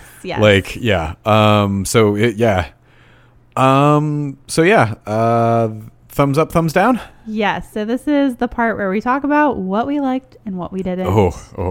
There's probably a lot that we didn't like. So okay. So I'll start with something I did like in the episode. I like Dara. And I was gonna say, like, I really like the direction that they've been going with him. He's completely made up for the TV series. His plot line is relatively engaging. The actor is fun. And he actually does a pretty good job of like facilitating the plot line as well, while also not completely derailing it from the source material. So I would say he's a very good example of like how to stay faithful to source material while also converting to a new medium. Okay, so I'll give a thumbs up to Jaskier and Yennefer. Also thumbs up from me because, like, I really like them meeting, and it's different in the books, but I don't think that's always a bad thing. I think that it was very nice to see these two characters meet, that Yennefer was really excited to see him, especially because they haven't been really close in the past. Yeah, and she doesn't have a history of liking him particularly, so... And it really is like this kind of frenemy dynamic with them, which I find really fun. I think the actors have a lot of chemistry. Yeah, absolutely. And you get the sense that they really care about each other, even though like Jaskier is like, oh, I hate you, she-demon. Like we know that he actually really cares about her. And I thought it was cute. I thought it was nice that they kind of bonded over being sort of angry at Geralt. Yes, that's a really good point. That was definitely some solid, like, a bonding moment for them, like that they're both just like very hurt by Geralt. And Joey Beatty continues to just shine Absolutely. in this performance. Yep. Like, I don't think we got enough of him this season. No. I love him. Yeah.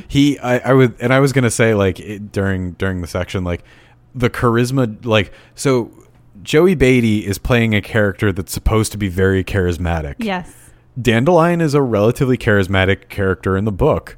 Joey Beatty has taken the charisma of this character up to 11. Like he's even more charismatic in the TV show than he is in the books. Joey Beatty is already like my favorite depiction of Jaskalion.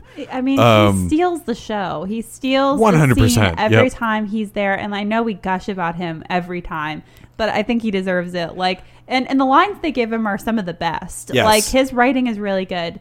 Like, I love that line. Now, time to do what I do best. And Cahir is like, What's which that? is, I never know. That's why I'm so good at it. Like, I love that. I think it's so, like, on brand. Completely on brand. Like, yeah, and like, it's just so perfect. Okay, so I'm realizing now that, like, the people who haven't listened to our primary, like, our main story arc, I'm realizing now that the people who haven't listened to our main story arc haven't heard me absolutely drag on video game Dandelion. He's the worst. Video game Dandelion is insufferable. I hate him. I want him to die 1,000 horrible deaths. In the storylines, you're constantly rescuing him. He brings nothing to the table, and you absolutely hate him. I hated him as a character going into the books. Mm-hmm. Started reading the books. Book Dandelion he's pretty good. He's solid. He's a fun character. He does bring more to the table in the books. He's a good friend of all of them. He has a lot of dynamicness to him. He's relatively charismatic. TV Dandelion, Jaskalion is just so chef's much more. Kiss. Just chef's kiss. Just like, He really is like able to translate that character so well. Yes. But like advance it. Like he goes beyond, and that's hard to do. But he's allowed to kind of do his thing. Like, he's a great singer, he's a great performer, which really helps. Yes. But he's funny too. So it's hard to find someone who is charismatic, good at what he does, and also is great, like, you know, comedy wise. Like, his timing is awesome. Yes. Dandelion is not a comedian in any of the other depictions too. He's not funny. He doesn't tell jokes. No, he's like fast talking, but he's not really funny. He is frequently the butt of jokes. Oh yeah. But he himself is not funny. Yes. Like, he doesn't tell jokes or anything. But Joey Beatty, once again. Anyways, I just mostly wanted to accentuate, like, how much I disdain most of the character in all of the other mediums, because I don't know that that's really come across. Because otherwise it just sounds like me gushing about Joey Beatty and Jaskier. But that it makes more sense in the context of, like, he took a character that I normally barely tolerate. Right. And made me love him. So... He's pretty awesome. So thumbs down. Hate to be a broken record about this, but Cahir I hate him. Like, as a character, he brings nothing to the table except just contempt and like swarminess, and he's kind of like Draco Malfoy, only he's not grown up and like much worse. He's not even Draco Malfoy. He's like fan fiction Draco Malfoy. Like, and it really bothers me. So Draco Malfoy is a solid character because he's a foil to the main characters. But the problem is that they've separated Cahir from everyone else except for Yennefer, and he's not a foil to Yennefer. No. Like, that's not what he's doing. So, like, okay, in the books, Cahir is introduced way into very close to the end of the book series. He's not brought in anywhere close to this early in the story. So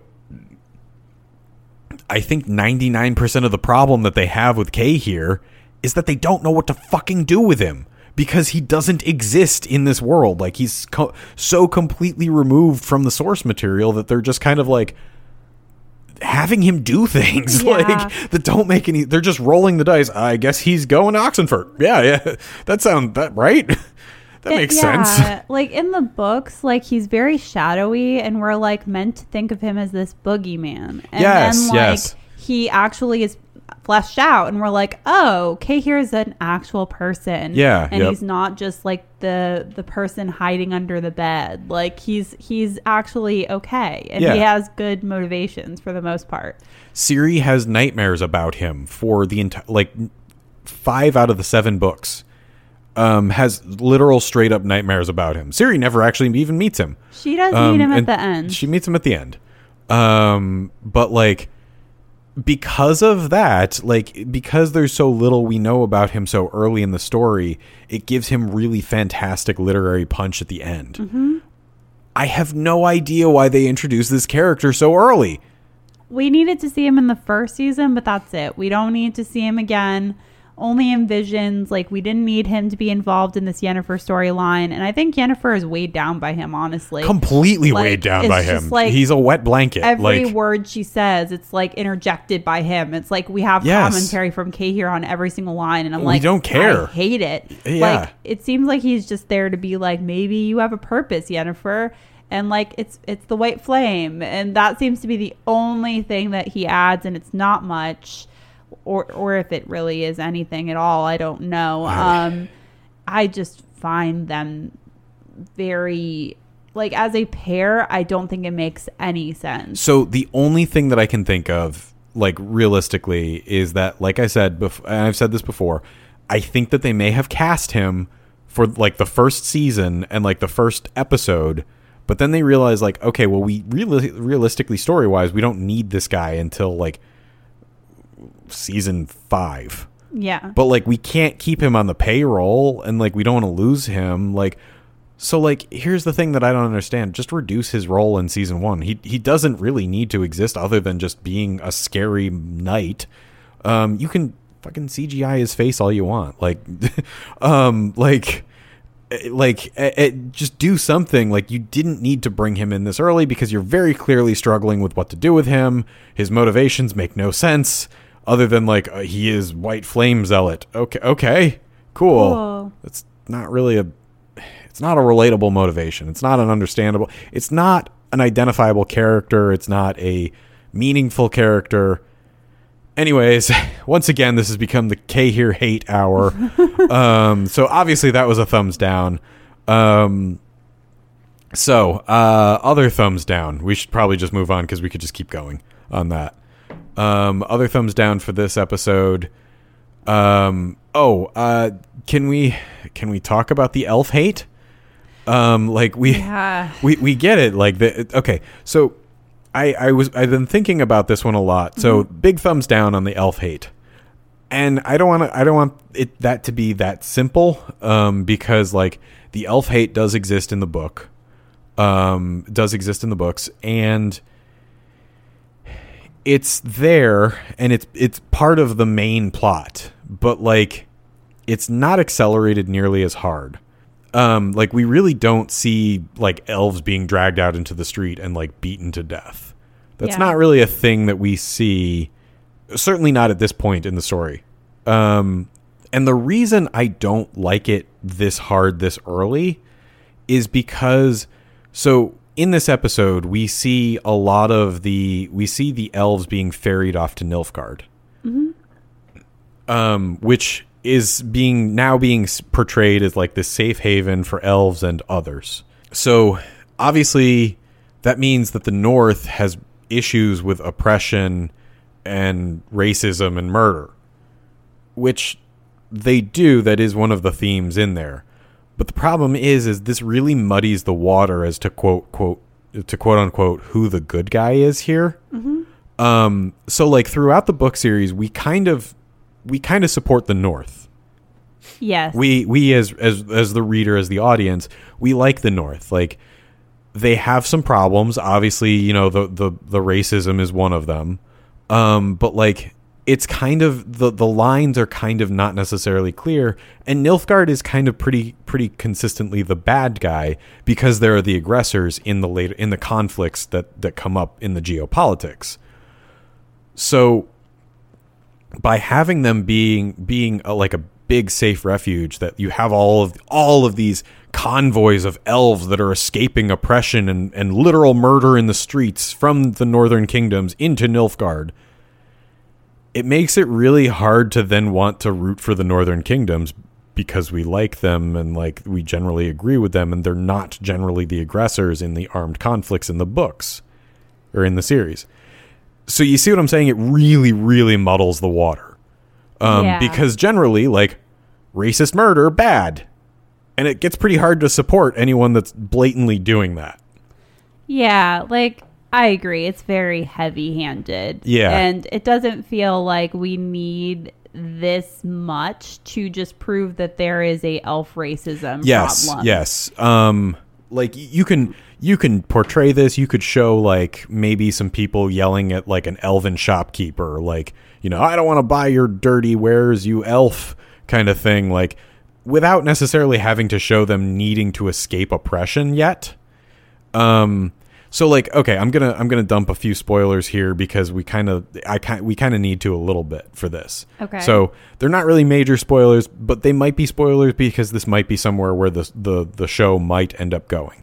So Nilfgaard recruits a bunch of elves later in the stories to fight for them under the guise of giving them their own kingdom. Yes. That is already kind of popped up a little bit in the stories. As a result, the elves form these commando units called the Squietel, which then go around and violently attack and murder a bunch of, like, the Northern Kingdom forces, civilians in the Northern Kingdoms, etc., and basically just play guerrilla warfare tactics against the Northern Kingdoms, and they're violent and brutal about it. As a result, there's a big backlash against the elves, which then causes the very heavy accelerated elf racism of like, no, you guys have been murdering us, you know, like my cousin, you know, out in the woods was like skinned alive kind of thing. Now I hate you elves because you did all of that. And then then the elf racism comes in. And then it makes a little bit more sense as to why the Northern Kingdoms were having that heavy reactionary, like, hatred of the elves that was, you know, kind of pouring gas on that fire. It makes it seem like it's only a northern thing to hate elves when it does in the books seem more like Nilfgaard is tolerating it because it's a means to an end. Yes, and that is entirely the motivation, is that Nilfgaard tolerates the elves because they know that they can use the elves. They seem to want to make it a little easier to understand. Like, the North really hates elves, and Nilfgaard is okay with them and providing the safe refuge. Yeah, yep. And it isn't that simple in the book. I think it's very, like, cut and dry when we aren't supposed to really think. I mean, like, we identify more with the North, but we aren't supposed to think that, like, Nilfgaard is some safe refuge, really. Yeah, no, and that's kind of what's coming across in this episode, and I really don't like that about it, because one of the key important factors that they talk about really early in the books is the fact that once Nilfgaard takes over a region, they enslave almost everyone in it and conscript them either into the army or just take all of their resources and just put it into the national pool. Which is obviously not a good guy tactic. Like, so slavery is generally bad. And that's kind of like where Nilfgaard falls in all these things, and why there's such a, like, well, the North has problems, but they're not that bad yet. You know what I mean? Like, so like it muddies the water of like who the good guy is a lot early on that I don't know that necessarily can be cleaned up well later on. Yeah, it's going to be hard to root for the North from this point on. That's what I mean. Like, yeah, like it definitely is getting a little more difficult, especially when I feel like they were making Nilfgaard the cartoon villain in season 1. They seem to be trying to be like, hey guys, look, both sides are bad, like, but it's not working. It's kind of like we kind of forgot how bad Nilfgaard was, and they kind of just were like the bad guys for the sake of being bad guys. Like, it wasn't really like weighted in anything. That didn't have really like any like heavy real world examples. And like in the, up in every other medium, we like Redania and we like Temeria because they're generally pretty good. Once again, they have some racism issues that like, can probably be fixed, can probably be rooted out, can probably be dealt with. But they're not enslaving anyone. They're not actively attacking other countries for the sake of attacking them. Most of the time, Redania and Dijkstra are a little special in that. But anyways, so generally, like, we still like to root for the Northern Kingdoms. This is making that hard. Yeah. This whole episode has just been a rant fest, and I'm sorry for that. Oh, that's okay. So let's move on to Unsolved Mysteries. What are your unsolved mysteries, John Mark? Wise K here. You don't even go here. Oh, I did actually have an unsolved mystery that I wanted to. This is probably a good chance to ask our audience a little bit on, if anyone has any experience with this. The elf that was signing in the beginning of the episode. I wanted to know if that was actually ASL or not. And I don't know how to, or like an international sign language, just actual sign language, or if it was like something that was made up for the show. And I don't know how to like look it up, and like, I guess I could probably look up some of the words and be like, how do you sign these words? But like, I don't know if any of our listeners right out of the gate knows, that was, Spanish sign language or something, like, please let us know. I was very curious, because I thought it was a really cool work in, and like a really cool example of like working in diversity, because it's something that didn't need to be there, but it's really cool that it was, and I really loved that for it, because I felt like it worked. It's cool to incorporate. It was very cool to incorporate. I felt kind of bad that they killed off the one character that did it like right away, but I mean, some representation is better than none, I guess. I guess. I don't like saying that. I'm sorry. But yeah, no, like that it was a really cool scene. I thought it was really cool to see. I would like to see more things like that. And I was curious if it was real or not, or if it was just them doing like, oh yeah, no, he's speaking elf language signs, and you could have just used ASL. Well, if you know, you can DM us on Instagram at Midnight Bookcast. My unsolved mystery is, how did Jaskier become the Sandpiper? I don't know, but that was really cool, and I have a feeling I think I might know where, and I don't know if it will ever get explained or not. What's your theory? I might have to tell you off the air because it might be a bit of a big spoiler. Okay. But think about who Dandelion has interacted with and worked for in the past. Yeah. Oh, okay. I see where you're going with that. I think that was a cool storyline, and I'd love to hear a little bit more about, like, we don't need to see it. Like, I just would like to see, it explained how he came into that, because that's really cool. I also loved it because it's completely on brand. Like, that is, like, Dandelion, for all of my faults with him, he was reliable to kind of have a foot in something, whatever the big thing is going on is. And like, so it was really fun to see like, oh, he kind of developed like a means of getting elves out of the north. Other than the whole issue with the elves, but I'm done ranting about that. Yeah. But like, to see him being the one to do it, I was like, that's really on brand, and he would be doing that. And I love him for it even more. And it fits his character. So, no, it's really cool. Yeah.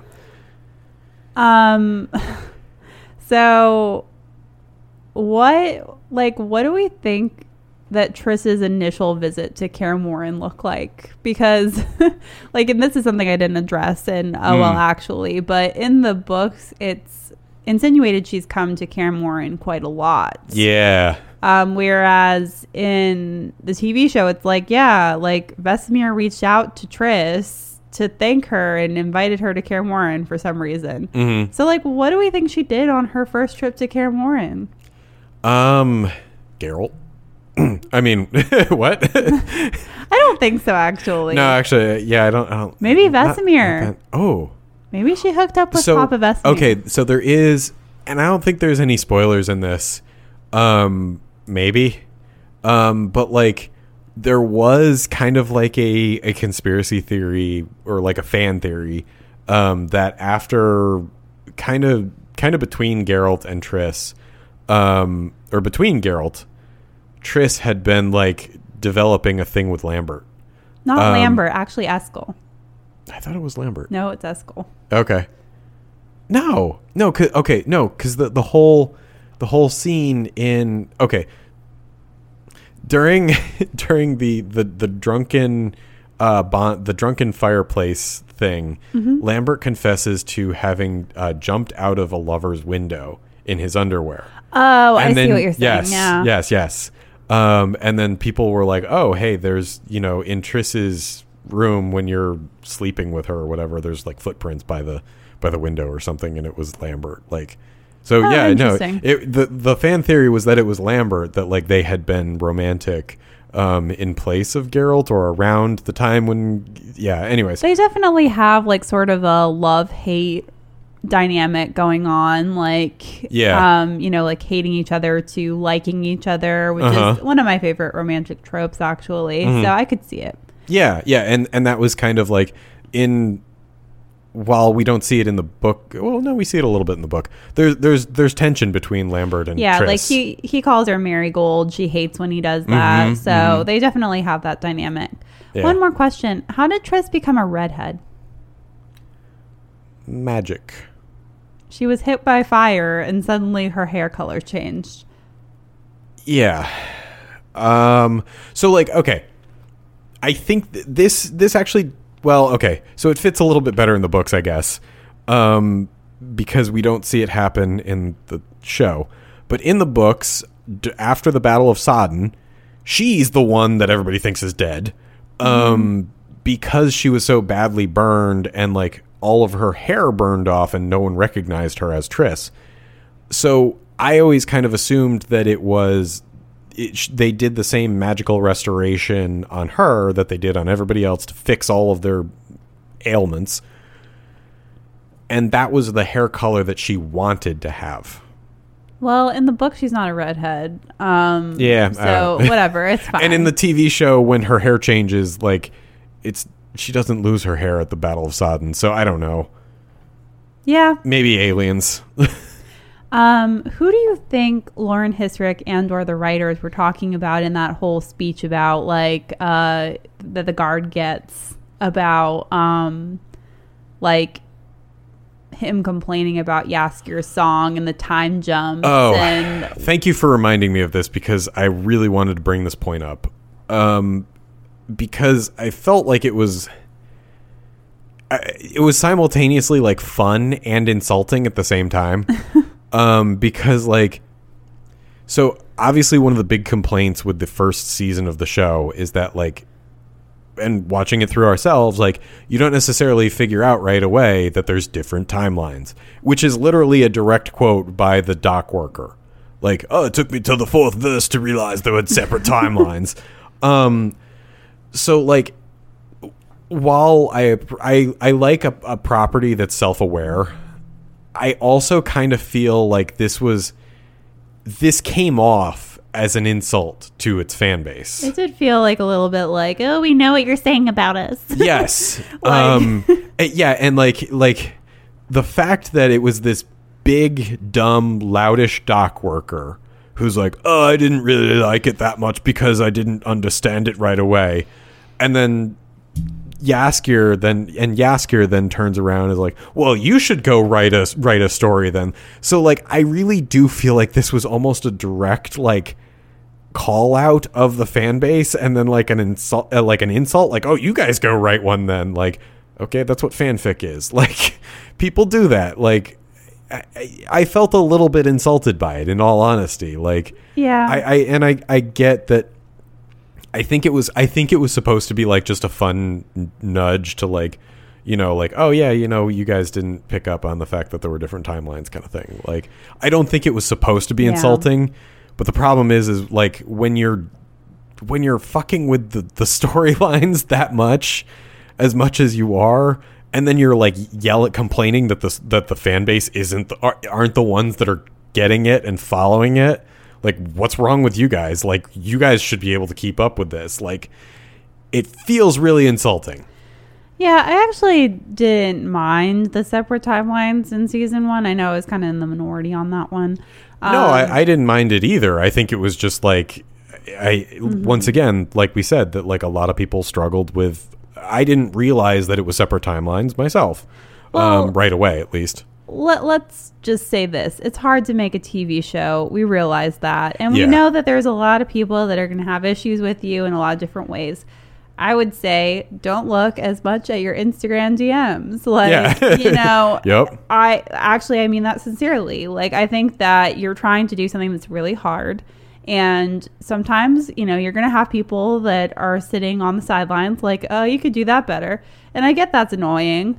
Like, I kind of have a problem with a lot of fan bases that are like, ugh, you changed something. You made a character like diverse and I don't like that. And I feel like there's a fair amount of that kind of criticism across multiple properties. But I also think that there is something to be said for listening to the fans, and just like being like, yeah, I get it. Like, everyone has a different perspective and that's okay. So I think here's my, and I'll try and keep this much briefer because this whole episode has been a lot of me ranting. I think if you're going to try and tell a unique and creative story that's your own, that you've taken ownership of and like you've raised from cradle to grave, write your own thing. Like, do your own thing. If you are coming on to a project to convert a property into a different medium, you are always going to be beholden to the source material. Yeah. So like, if you don't want to have full creative range to be the creative free spirit that you are, don't convert a medium. Like, don't do something that already has a source material. Like, write your own thing. Adaptations kind of suck.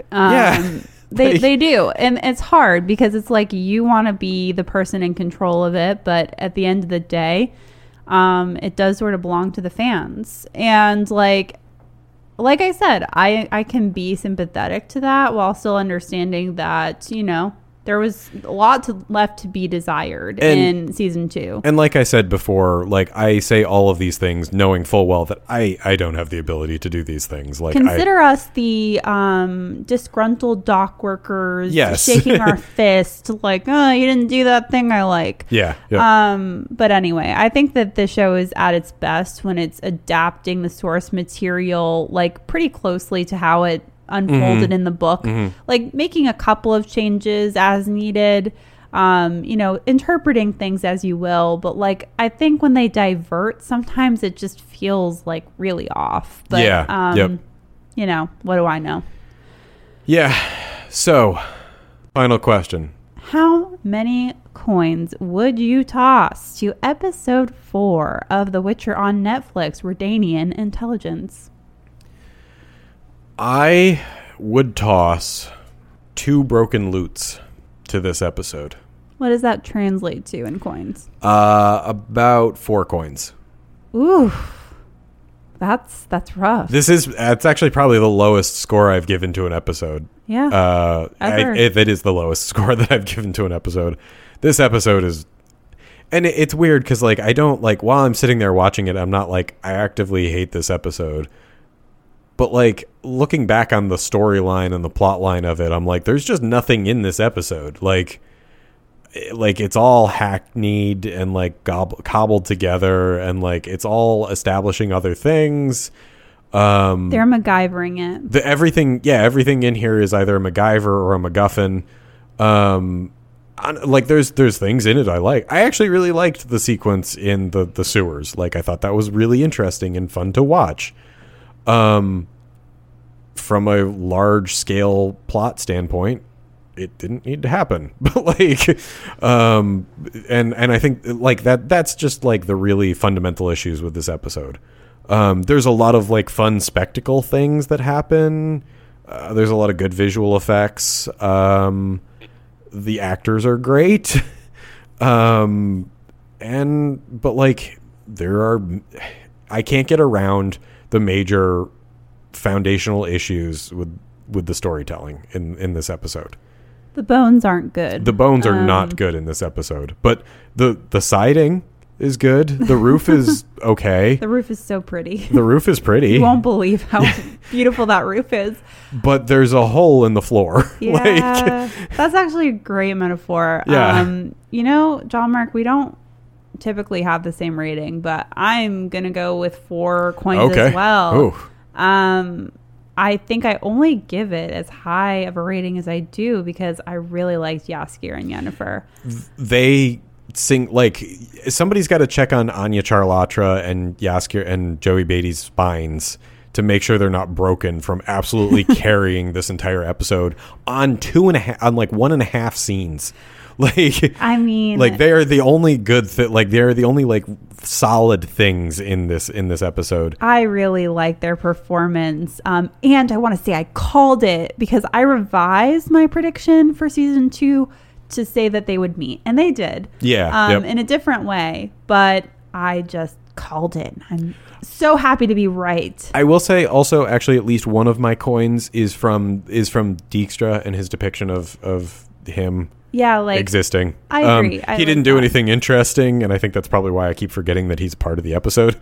It doesn't make any sense. But like, I do really like him as Dijkstra. The casting is great. The actor is fantastic. Someone make a gif of that. I just want to use it all the time. I will also say that I didn't find anything blatantly offensive about the Kaer Morhen storyline. I just, wasn't really excited about it. Like. Yeah. It was fine. It happened. Like, Geralt continues to do Geralt stuff, and, Henry Cavill is, great as him. The Kaer Morhen stuff just felt like bridge sections. It didn't shine as brightly as Joey Beatty this time around. Yep. I think that 4 coins is a pretty good rating overall. Yeah. It's slightly below average. 4 coins for the 4th episode. Yeah. Sure, we'll go with that. 4 marks. I mean, in this episode's defense, like, there's definitely chapters of the books that I gave about as many stars to. Like, it's 1,000 Floors of Frights. Not all of them are going to be winners. Not all going to be winners. Yeah. Sometimes you just need to move the plot forward. So, did you have anything else? No. Are we finally out of rant fuel? I think so. Get out your pitchforks. We're going to go hunting for elves, I guess.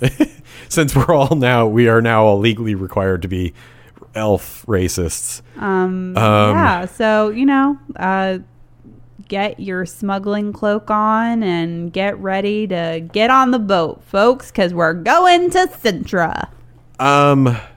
So with that, I think the fire is getting a little low, and we got to go fight the river monster that has tentacles that is now apparently living in the sewer, and I think we got to go deal with that. So until next time, I'm John Mark.